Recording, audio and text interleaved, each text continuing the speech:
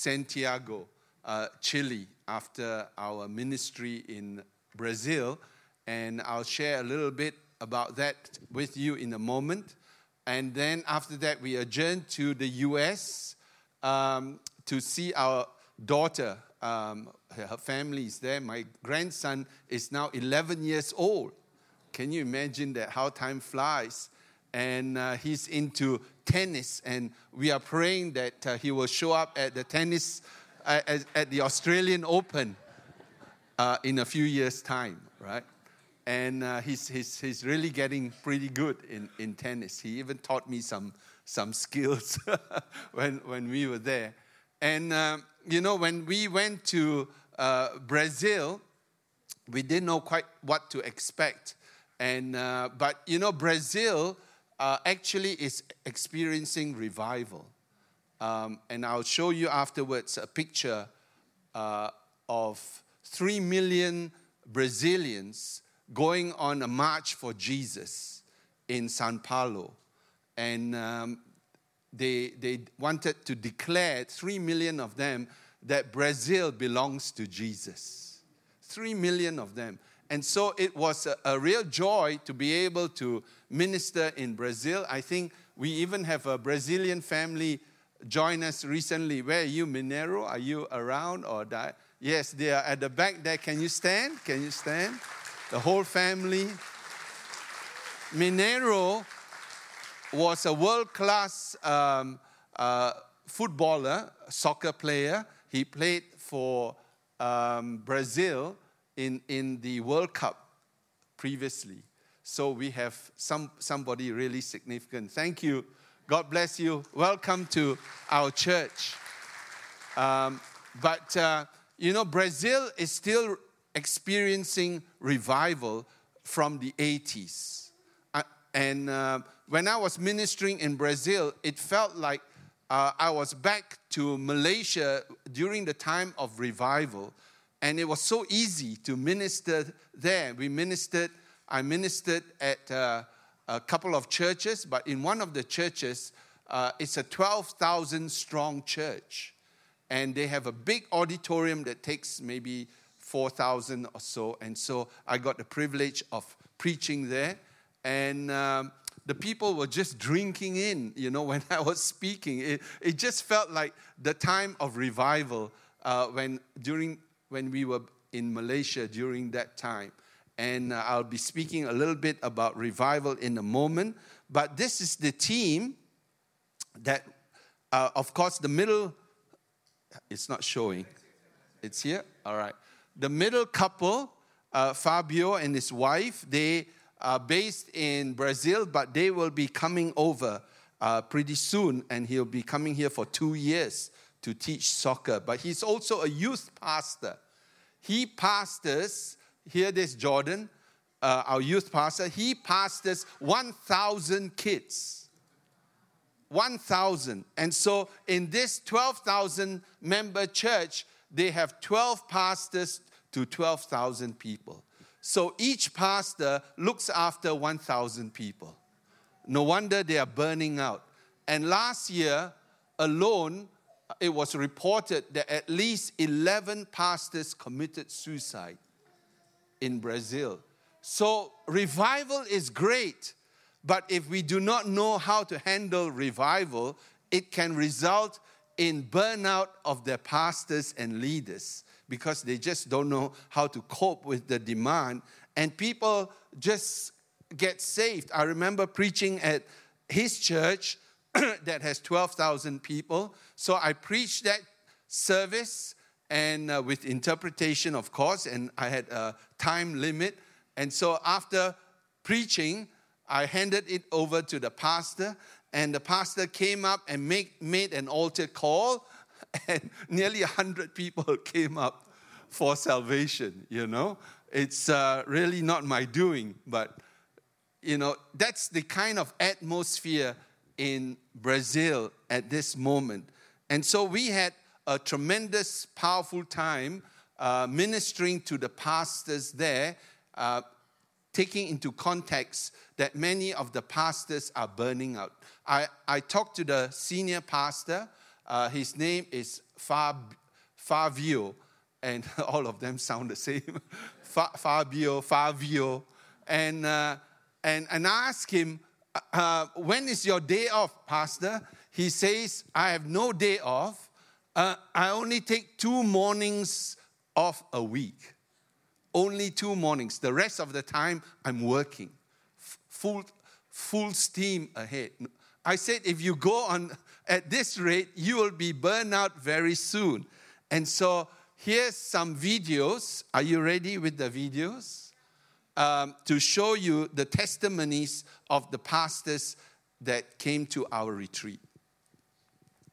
I wanted to thank you pelo investimento na nossa vida, for the investment into our lives, por permitir que Deus usasse vocês.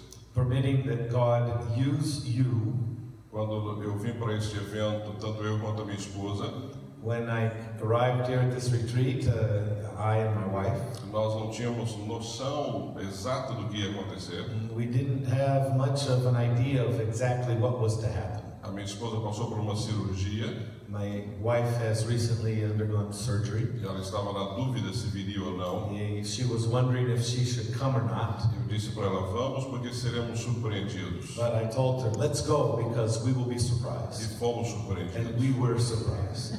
Nós temos ministrado há muitos anos, We have ministered for many years. só estamos há muitos anos dando, And for many years, all we have done is give. e temos recebido muito pouco. And we have received very little. Então, durante esses dias aqui, nós recebemos. But during this retreat these days, we have received much. Eu tenho certeza que para todos que estão aqui, And I'm sure that the same applies to all which are here. sentar e receber é muito raro. To sit and receive is very rare in our Que lives. Deus, então, retribua a vocês. May God give you in kind back into your E a lives. esta senhora que doou os recursos para que isso fosse possível. And may this lady who donated the resources to make this happen, Que vocês continuem firmes fazendo isso. and that may you continue firmly established doing this type of retreat. E eu e a minha esposa somos muito gratos a Deus pela vida de Me and vocês. my wife, we are very grateful for all that you have done for Estamos us. saindo renovados. We leave here with a renewed spirit. Deus abençoe vocês. Lord bless you. Next. Last year, I'm in a period of burnout. Apesar de ser psicóloga, teóloga, Even though I'm a psychologist, a theologian, mas eu estou cuidando de uma mãe que tem Alzheimer. but I'm caring for my mom who has Alzheimer's. E às vezes a gente tem que ser como o povo, né? A mulher em si, mulher de pastor, né? Mãe, tem que ser como o povo. Você tem várias mãos para fazer várias coisas. Sometimes we need to be like an octopus with many tentacles reaching out to care for family and church and many other responsibilities. E eu também sou missionária. I'm also a missionary. Eu queria muito ir para o Líbano esse ano, mas não deu. I really wanted to go to Lebanon this year, but wasn't able to do so Por causa de todas essas questões. because of all these issues which are going on in my life. Mas Deus é bom. But God is good. E durante esse tempo aqui, And during this time together, 2 dias que a Hannah ficou com alguém aí, brincando nas diversões. Ah, minha filha. Ficou sendo cuidada por outros. Hannah. 2 days that Hannah was being cared for by the team that looked after the children, Eu consegui sentar, I was able to sit here, ouvir, listen, absorver, absorb, glorificar a Deus também. and glorify God as well. Então, assim, Deus é bom. So God is good. Deus, Ele cuida mutualmente. He cares for us mutually. Ele cuida dos He pastores, takes care of the pastors. mas cuida das mulheres. He also takes care of the wives. E cada uma dentro das suas necessidades. And each one according to their needs. Então, eu não sei as necessidades de todas as mulheres aqui, I don't know what the needs are of all the women here. porque nós somos mulheres. Eu falo a Deus, eu não quero ser uma mulher maravilha, Because we're not women, I say to God, I don't want to be Wonder Woman, mas eu quero ser uma mulher maravilhosa. but I want to be a wonderful woman.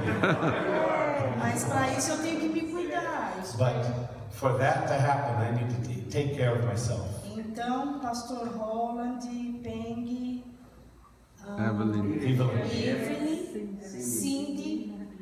Durante esses tempos, Deus me restaurou aqui. So during this retreat, God has been restoring my life. Foi curto, It was short, mas foi restaurador. but it was restoring. Amém?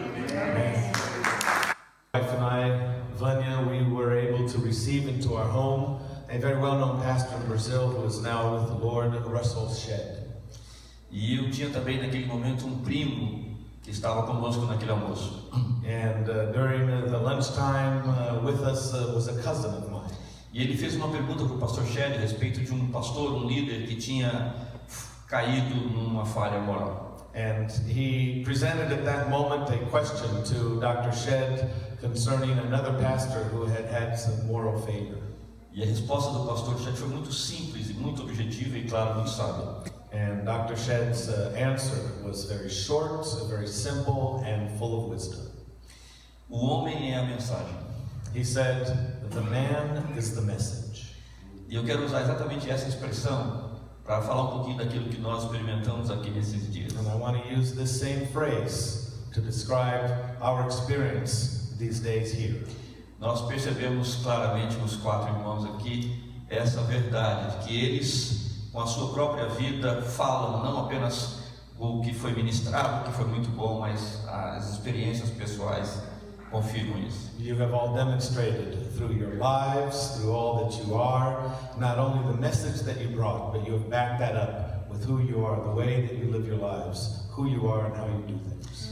Eu tive a experiência de participar de encontros, simpósios, ou mesmo ler alguns livros, experiências fabulosas de muitos líderes que têm altos patamares de desempenho. I've had the privilege of attending many different conferences with many different leaders, people which have achieved the highest levels of spirituality and of fame. Mas dificilmente falam do que deu errado. But very rarely do they talk about those things which have gone wrong. A humanidade está um pouco escondida atrás de todo aquele ótimo desempenho. They mask their humanity behind their achievements.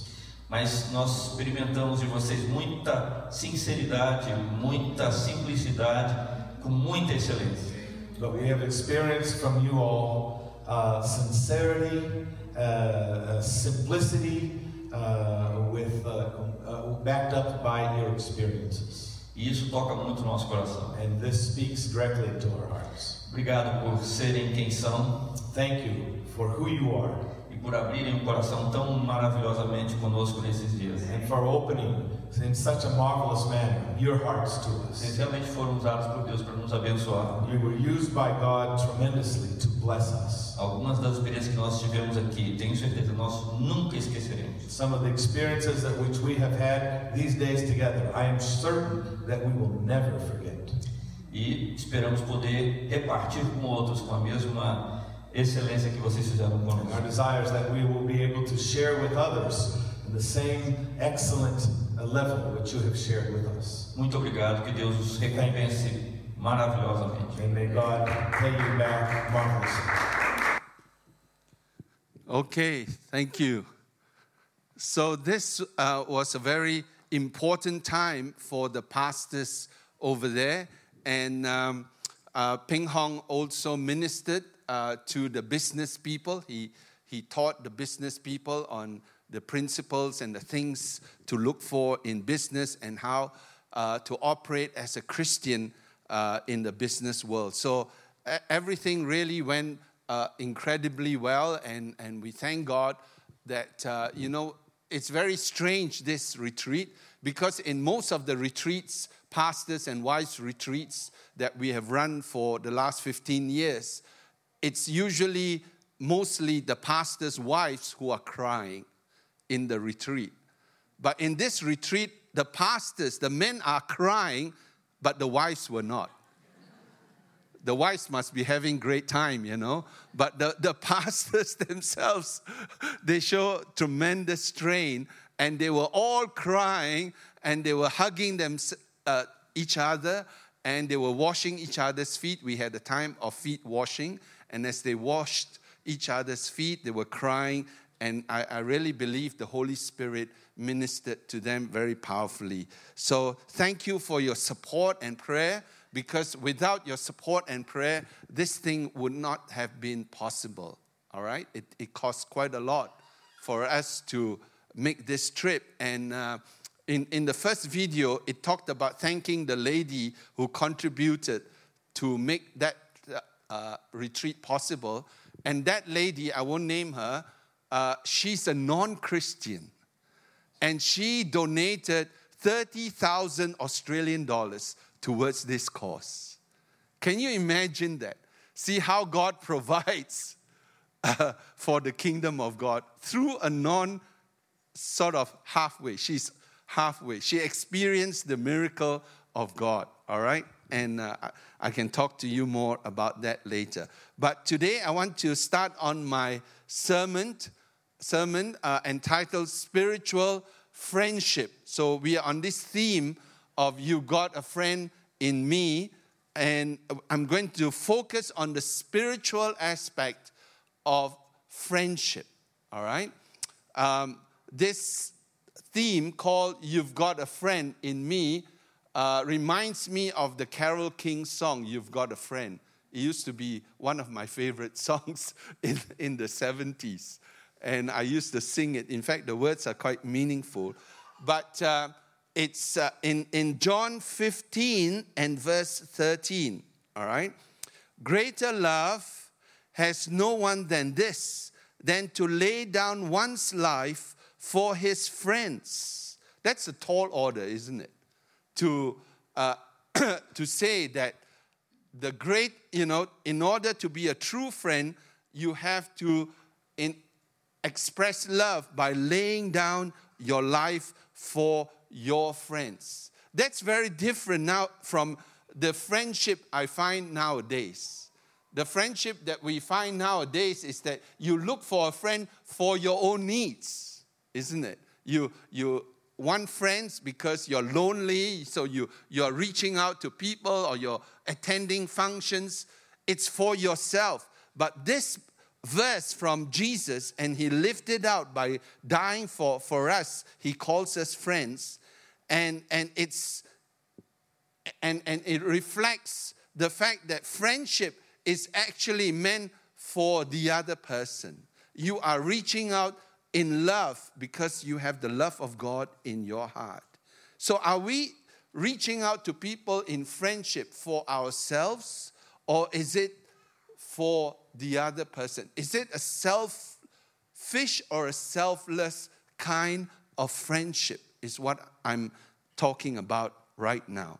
So I want to just pray right now that God would begin to stir our hearts and convict us about the kind of friendship, about the motive that we have in having friends. Heavenly Father, we thank you for sending Jesus to be our friend.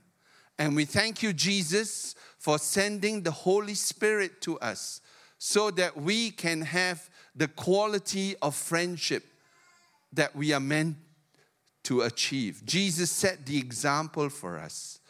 But in our own strength, we are not able to be true friends. So come and empower us for this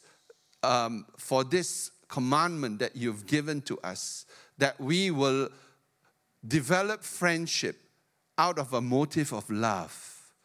And greater love has no one than this, than to lay down our life for our friends. We thank you in Jesus' name. Amen. So what is the greatest gift if we love our friends or our family so much? What's the greatest gift that you can give to your friend? Is it a Ferrari if you're rich enough? That's a great gift, isn't it? I would love to have one. How about a stash of cash? Anyone for it? Oh, not many. Or is it comfort and, help in times of need? All these things are tremendous. It's really great to be able to give these things, but they all are in the natural realm. But God wants us to go beyond that, because the greatest gift on earth, I believe, is eternal life and salvation. Because what does it says in Mark 8:36, it says, "For what will it profit a man or a woman if he or she gains the whole world and loses his soul?" All of us are so temporal, so temporary in our thinking. We are just so concerned about our present life, what we are to eat, what to wear, and how we are, what state we are in. Even with this coronavirus issue, we are just so worried because we are so concerned about our life here on earth. But, should the coronavirus take me home, I go home to a better place, to heaven. And what a wonderful place to go to. My father, before he died, and he accepted the Lord just before he died, he had cancer that spread through his whole body. He was not a Christian. We are all raised Taoists and Buddhists. But just before he died, he accepted the Lord. I won't go into the long story. You can read that in my book. But he saw, a few days before he died, God showed him angels that came around him. And then his eyes were opened to see heaven. He began to ask us, what's this place that's so beautiful, so wonderful? I really want to go there. And just before he died, Jesus came to the room and took him home. Heaven is a wonderful place. So what does it profit a person if he gains everything, Ferrari and money and everything, but loses his soul? In Revelations 20:15, if anyone not found written in the book of life was cast into the lake of fire. This is in the Bible. That's the reason for our motivation in witnessing. But we don't go Bible bashing people, right? There's a proper way of witnessing, and I'm going to show you the spiritual approach to witnessing. It's so important that we have, first of all, this burden, this love for our loved ones, for our friends, and we don't want to see them go into the lake of fire or go into eternal death, but we want them to have eternal life. That's the greatest gift I've given to my nephew Chris. At the age of 5, he was a kung fu kid, scratching, kicking, digging people's eyes out, or he tried to, He even threw a brick at his own sister. But when I came and I wasn't sure how to handle him, when his mom, my sister, told me you'll be meeting my son, but be careful, he may attack you. And the Lord gave me wisdom. Before he attacked me, I attacked him first. I caught hold of him and said, "Chris, do you want to hear a fighting story?" And when he heard fighting, he got excited. And I said, in order for me to tell you this fighting story, you've got to calm down, sit down here, and let me tell you the story. And I told him the story of David and Goliath.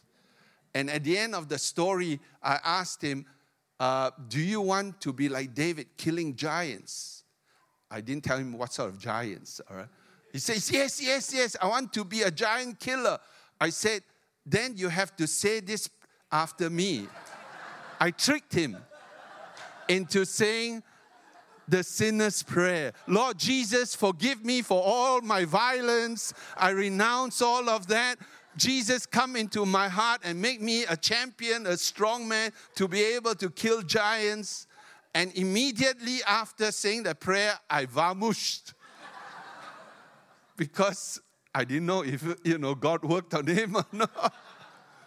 But a day or two later, Auntie Peggy, rang me and said, "Roland, what did you do with my son?" I said, "What happened? Did he die?" He says, "No, he's overnight transformed into as meek as a lamb." And I think that was part of the reason why Peggy herself came to the Lord. She came to our house, listened to us. We were listening to a tape. She broke down and she accepted the Lord, and we baptized her immediately in our bathtub, you know. And that was the power of the gospel those days. And so, you know, even if I don't give you anything, Chris, I've given you the most important gift, the best gift. In Acts chapter 1, verse 8, it says, you shall receive power when the Holy Spirit has come upon you, and you shall be witnesses. In Greek, it's martyres, which same where the word martyr comes from. So to be a witness, you have to lay down your life. To be a martyr, to me in Jerusalem, in all of Judea and Samaria, and to the end of the earth.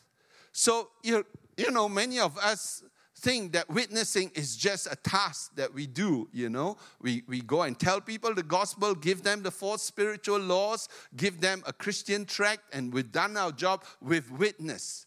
But you can't witness on your own. You will not get results if you are doing it in your own strength. That's why there's not much fruit from the witnessing that a lot of people do. Why? Because you need power. You need to receive power from the Holy Spirit first before you can be true witnesses of Jesus. And I want to focus on that, on how to receive that power so that you can impact other people's lives. Even in going to Brazil, I couldn't impact the lives of the pastors without the power of the Holy Spirit. And it's the work of the Holy Spirit. I take no credit for all I do. All I'm doing is being obedient to God, but I rely on the Holy Spirit, and we pray a lot for this retreat. And Ping Hong and Cindy and I, we gather in our home to pray for this retreat before we go, because we know that without the power of the Holy Spirit, nothing can happen. And we prayed that usually when I travel a lot, I get sick because of, my immunity drops. And so we were praying that we will not fall sick during our time in South America. But I forgot to pray that we will not get sick when I go to America. So throughout whole of South America, we were healthy like anything. The moment I reached America, I felt sick. So really, we can't rely on ourselves. We need God's power to be His witnesses through the baptism of the Holy Spirit and through the manifestation of the Holy Spirit's power through healing, miraculous signs, and wonders. Only the Holy Spirit can convict hearts and bring about repentance. And this is really evident in times of revival. That's why we need to pray that revival will come, that the Holy Spirit's presence will be so evident in our midst. During the time of revival in Malaysia, when we were part of that, and I was pastoring in a big church called Full Gospel Assembly by the same name, our mother church, so to speak, we would have people knocking on our office door from the street, coming in, knocking, and then we ask, yes, how can we help you? What do you want? They just said, we want to know more about Jesus. And they would come into our office to get saved. We didn't do any witnessing at all. It was the power of the Holy Spirit that convicted people's heart, and they saw a church and they decided to come in to get saved. All right? And I just had a message from Pastor Chris Alam, who shared the testimony of in one of his crusades in Africa, many people got saved, and one of them was trained to be a church planter, and he went to this Muslim area to preach the gospel, and he had very little results. And he continued to pray and fast and reach out to the Muslims, and no one responded because it's a Muslim area, all right? And then one day, one of the people that he was reaching out to, he heard the message that he died. And so the moment he heard that, he rushed to their home, and that man was laying dead on his bed, and he came and prayed for him, and he rose from the dead. And as a result of that, a church grew out of that miracle. And today, even right now, it's a thriving church in that Muslim community. So without signs and wonders and mighty miracles, our witnessing is greatly handicapped.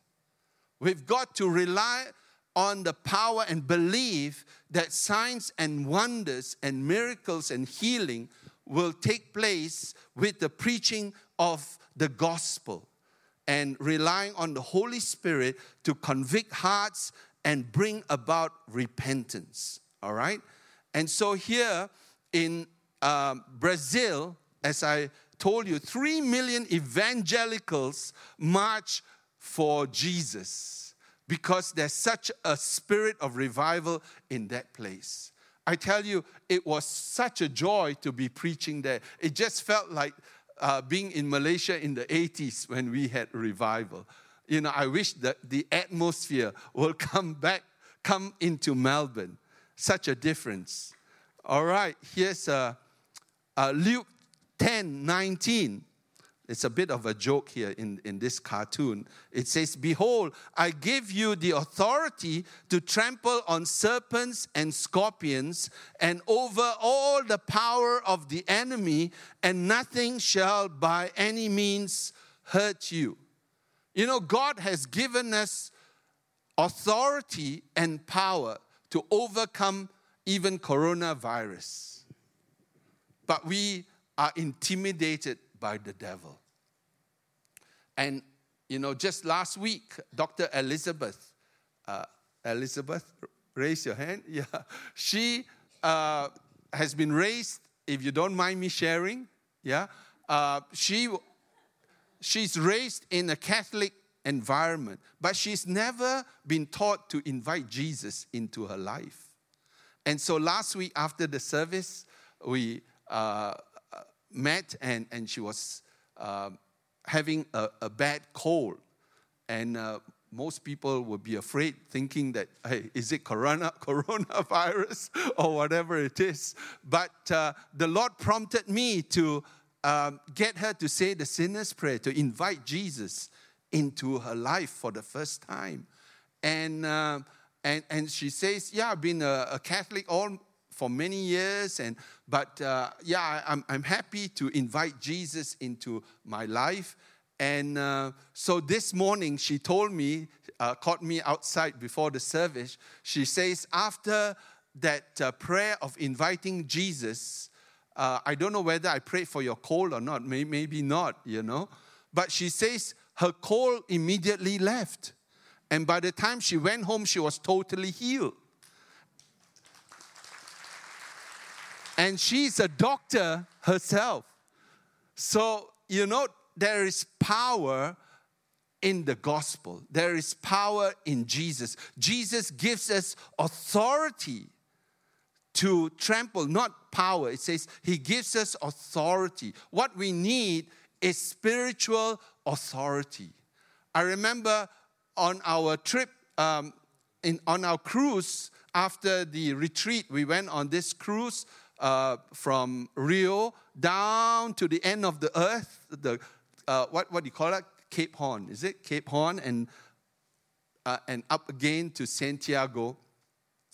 The captain of the ship was cautioning the people in the ship, what do you call the passengers, that we are going to face turbulent waters as we go down to Cape Horn. You may be having very calm journey at the moment, but the moment we go down to Falkland Island and to Cape Horn, invariably, almost all the time that we've been through all this journey, it's very turbulent. And so the waves will be many meters high, all right? And so Ping Hong and us, we started declaring and praying, we will not have turbulent waters. We take authority over the sea, and we speak shalom, calm to the sea. And so as our ship went down to Cape Horn, the devil began to bring the waves, and we could see the ship tossing a little bit. But as soon as the thing happened, the swimming pool, I was just standing outside the swimming pool, and all the waters were spilling out kind of thing. And then I said, I rebuke you. I command the seas to be calm right now. And guess what? The swimming pool suddenly became calm. And we never had any turbulence throughout the whole trip. And the director of operations told us in the theater where we all met, he says, never have we had a cruise so calm. See, it works. Authority, we need spiritual authority. But I'm going to share with you how we can have spiritual authority. Because many a times we pray, nothing happens, and we think it doesn't work.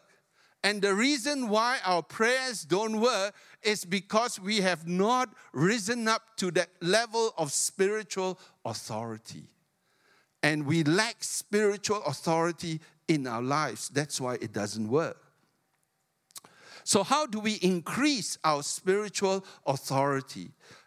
Jesus prayed for the centurion's servant, and the centurion said, Jesus, you don't have to come because I'm a man under authority, and if you say the word, it shall be done, all right? And so when Jesus heard that, he was amazed at his revelation, his insight, and his understanding of authority. And so the servant was instantly healed. But one of the ways of having spiritual authority is to be under authority. Without you being under authority, you cannot have spiritual authority. And I know that there are many Christians who like to do their own thing, but don't come under spiritual authority. And so even in planting this church, before we came, Evelyn and I came to plant this church with a group of people here, I made sure that we were under the authority of our mother church in FGA Kuala Lumpur. And that's so important. But here's a key here in Luke 19, verse 17.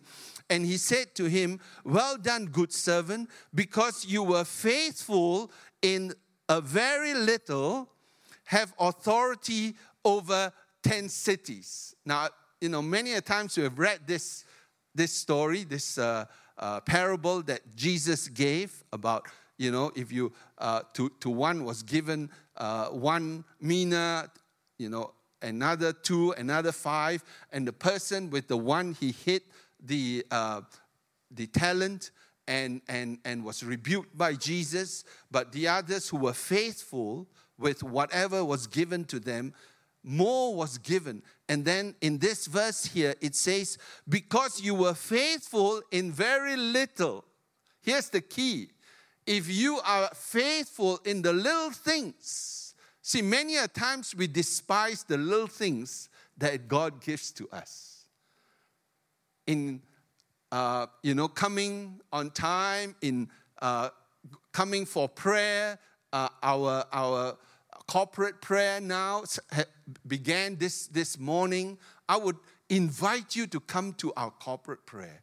Without prayer, you cannot have spiritual power and authority. You want to see things shift. You want to see things move. You want to see miracles in your life. You need to invest more in prayer and in being faithful in the little things that have been given to you. So perhaps you've been given the task of ushering. You might think, it's only ushering. I can skip it, even though you're scheduled. But you say, it's just a small task. Forget about it. Guess what? You diminish in authority. Things may not happen to you, but your spiritual authority gets diminished. But if you're faithful over a long time in the little things, that's how I grew spiritually myself. And I realize now that I can calm the sea.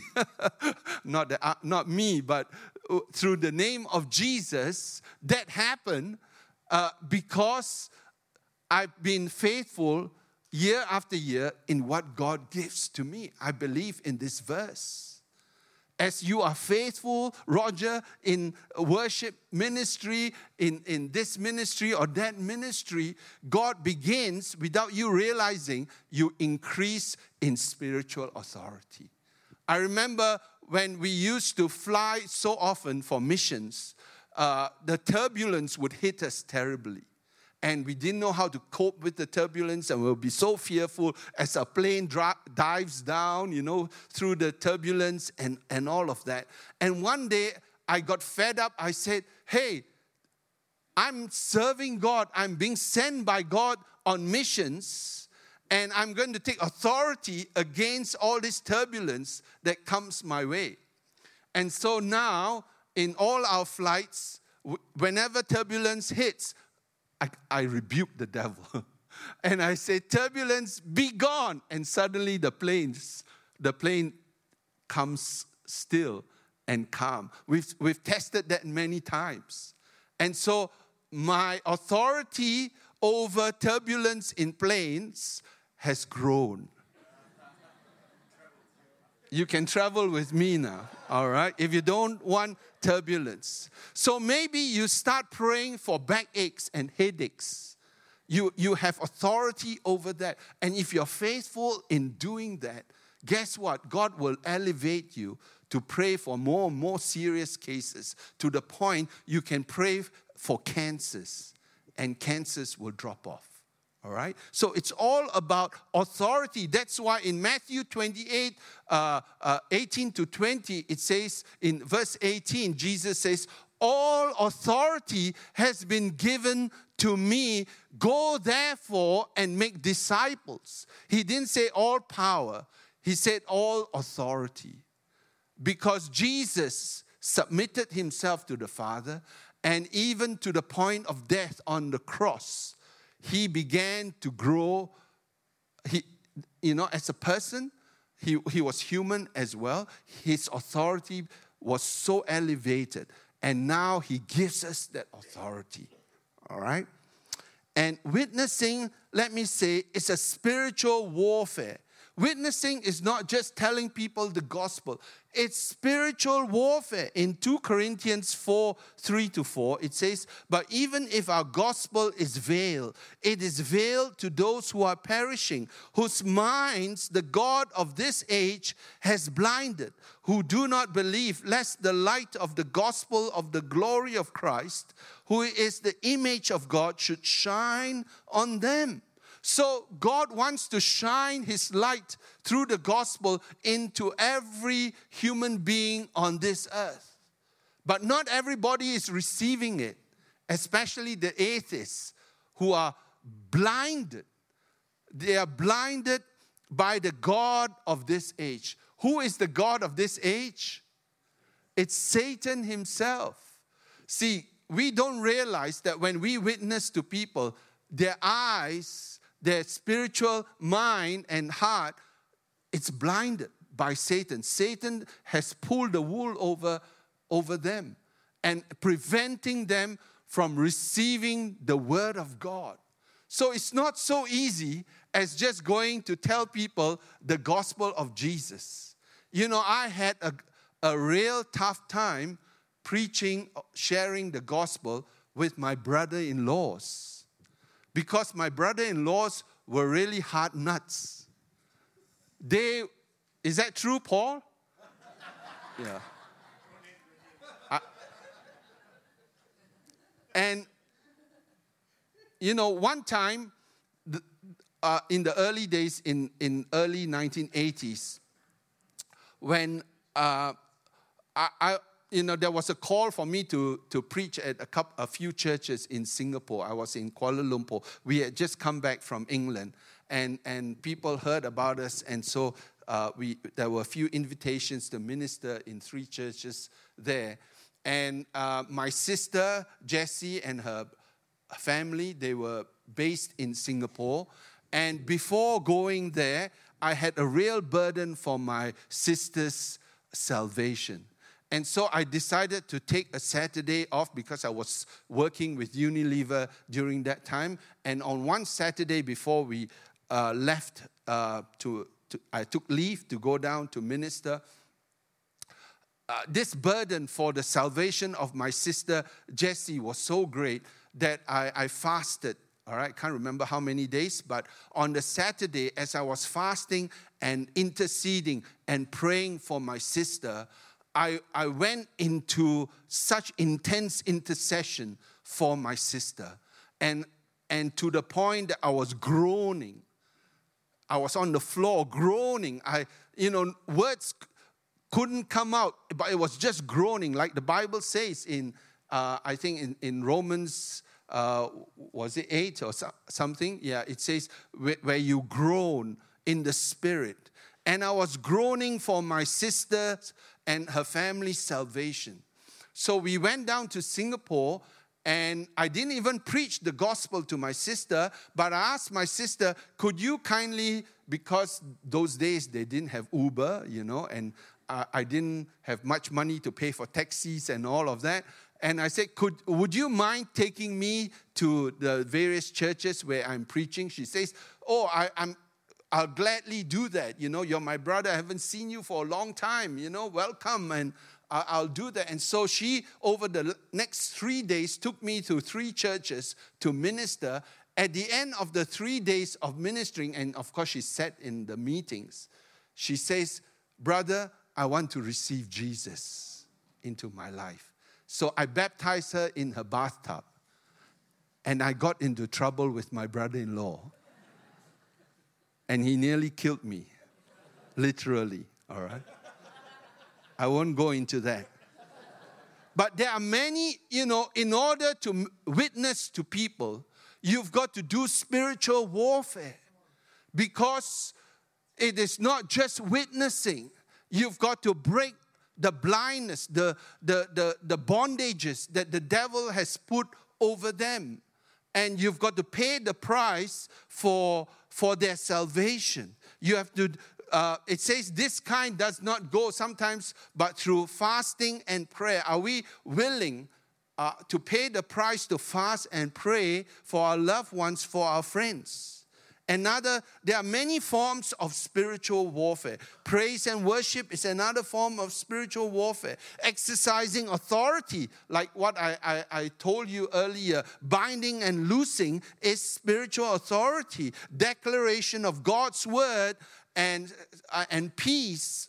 When Jesus was in the boat and he was caught in a storm with the disciples, what did he do? He said, peace, be still. He spoke peace. Peace is a very powerful, tangible thing. It's not just lack of trouble that is peace, but peace is a positive thing that overcomes trouble, all right, and turmoil. And you begin to declare God's word, peace, and you begin to declare the atmosphere of heaven into your situation. Many a times when we are facing turmoil, fear, and all of that, it's because your atmosphere is filled with demonic influences. And you go to your office, it's terrible, or your home where there's a lot of strife and quarreling and all that. What's happening? It's demonic forces behind the scenes. And you've got to declare the atmosphere of heaven, the atmosphere of peace and God's word. And intercession, identification such as groaning is another form of spiritual warfare. Dancing, clapping, rejoicing, shouting, tongues. All these are different forms of spiritual warfare. I can share with you many, many stories when we were in Vietnam and the police came to arrest us, and we went through nearly 3 hours of interrogation. Evelyn quickly texted the ladies, thank God for the ladies group, to pray for us. And they began to dance and sing and worship over us. We were in Vietnam, and after nearly 3 hours of interrogation, they just released us. And that CIA guy. He calls himself CIA. You know, I'm the equivalent of CIA, he says.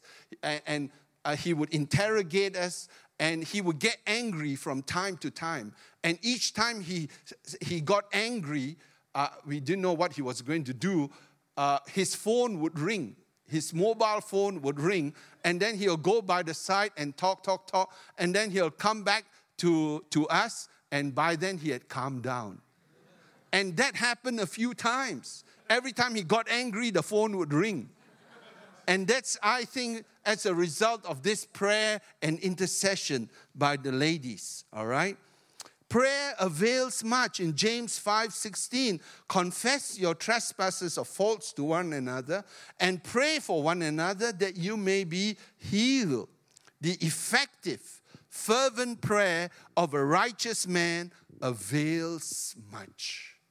It avails much. That's what the Word of God says. Prayer avails much. Prayer is effective. Even against the coronavirus, I believe if more of us come together at our corporate prayer meetings, and we are having the National Day of Prayer on the 23rd Saturday of February this month, from 10 to 3, we will be praying together with the rest of Australia. I believe that because in unity and in numbers, we can overcome this. The authority level increases as a result of that. See, it says here that if you confess your faults one another, confession is actually also a very powerful thing. And if we have faults against each other, we have hurts or bitterness towards each other, confession and forgiveness is another form of spiritual warfare. This is a psychologist, Jung. He says, man, a naturally religious being, has a need to confess his wrong and to gain forgiveness of one sanction to absolve. The curative effect of confession has been known for centuries. Without confession, man remains in moral isolation. Priests, ministers, and rabbis, as well as psychotherapists, attest to the universality of this human phenomenon. Confession is located in that place where psychology and religion meet, dealing with guilt. And this, I don't know if he's even a Christian, but he was in the time of Sigmund Freud. He may not be a Christian, but yet he acknowledged that it's important for us, and that's why the Catholics have the confession box. They've gone into an extreme, but nevertheless, even though they've done it wrongly, but confessing to one another. We need to, if we are laden with guilt, we need to ask someone to pray for you to release your guilt and sin that's in your life. It's very powerful. And so finally, my last verse, in supporting our friends spiritually, do you know how to pray for your family and friends? Do you know how to counsel or minister to your friend in times of need? Do you know how to share the gospel in a relevant and sensitive way? If in your heart you're saying, no, I don't, even in some of that. We are running courses. I've run many courses, but not many people seem to come. And that's why you remain unable to handle these situations. When times of crisis come, are you able to minister? Are you in fear or are you in peace? And are you able to give what's within you? So that's why the armor of God is so important for us to put armor of God so that we are in truth, in righteousness, in peace, and in faith with the right mindset and with the right words, the sword of the Spirit to speak to people. It's spiritual preparation. Just before I returned from the U.S., as you all would have read, there was a shooting in Fort Worth, Texas, all right, which is Dallas. Dallas, Fort Worth is the same. And there was a Church of Christ church where this guy came with a gun and he was intending to spray and kill all the members in the church. But the law had changed in Texas to allow people to carry guns in the church to safeguard the church. And so the church had appointed 2 lay persons to be guards of the church, to have guns with them in church. I'm not advocating that here, all right? But there's a point that I'm trying to make, that because they were prepared and alert, it averted a disaster. And the Lord, through that incident, because it was just next door to us, all right, where my daughter was living, it's not far from us. The Lord was saying this year, 2020, is a year where the devil will try and come in like a flood. But we, the church, must be alert and prepared for the eventualities that will come. And during that time, the coronavirus thing had not happened yet. And the Lord was saying that this year, the world is going to see significant challenges. And that the church must be awake, must be prepared and alert, and do spiritual warfare and take authority against these things that are going to happen. All right? And so my wife was just sharing earlier on that when we came back after our 2-month trip, we found rats running in our garden. And so she began to draw the blood of Jesus, bloodline around the house, and say, no pestilence will come anymore to our house, and bind the spirit of this rat, because it's the year of the rat, you know. And this rat is trying to come in, and because, how do we know it's a rat? Because our security camera caught it, all right? We could see the rat running around. But then 2 weeks late, so for 2 weeks we had peace. The camera was not signaling anything. But 2 weeks later, it signaled again, and then we saw in the camera, it was a cat. The Lord sent a neighbor's cat to come and patrol our house. Isn't that great? So prayer is very powerful. And I want to just end right now by praying for people, all right, to have this spiritual authority. That if you want to, put up your hands to say, Lord, I want to grow in spiritual authority. Forgive me, Lord, for not being faithful in the little. I want to grow in spiritual authority. I want to know how to pray. I want to be able to impact people's lives, be able to speak life and healing to other people. I would like you to stand up right now, if you could. Those who would like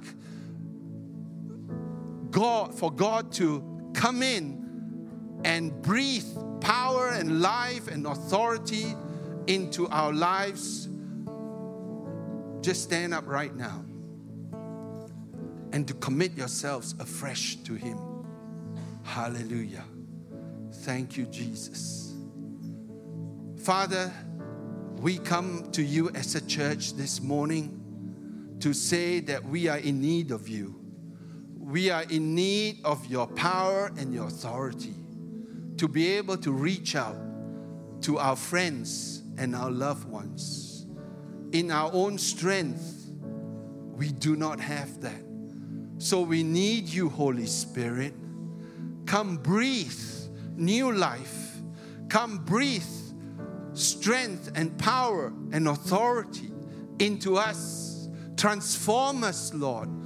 Soften our hearts. Let not our hearts be hardened this year, but help us to be alert, to be prepared for what's coming in the days ahead of us, Lord. Many of us are spiritually asleep. Help us to awaken and to be alert, so that just like in that church, in the natural realm, they were alert, and so it averted a lot of disaster. Father, help us to be alert, because the devil comes in to steal, to kill, and to destroy. But you have come to give life, and life abundantly. And we are your agents of life here, Lord. Father, come and touch your people, that they may have your life, and that they may be life-giving spirit wherever they go, bringing life and health rather than fear. But we breathe life and faith and boldness wherever we go. Bless your church. Bless us, Lord, that we may be a blessing to our community. In Jesus' name, amen. Amen. Those of you who would like personal prayer, our altar team, altar ministry team will come forward, and you can come up.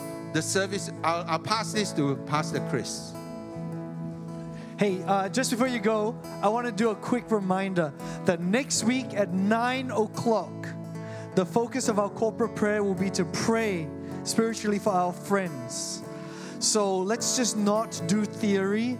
Let's be a church that's spiritually alive.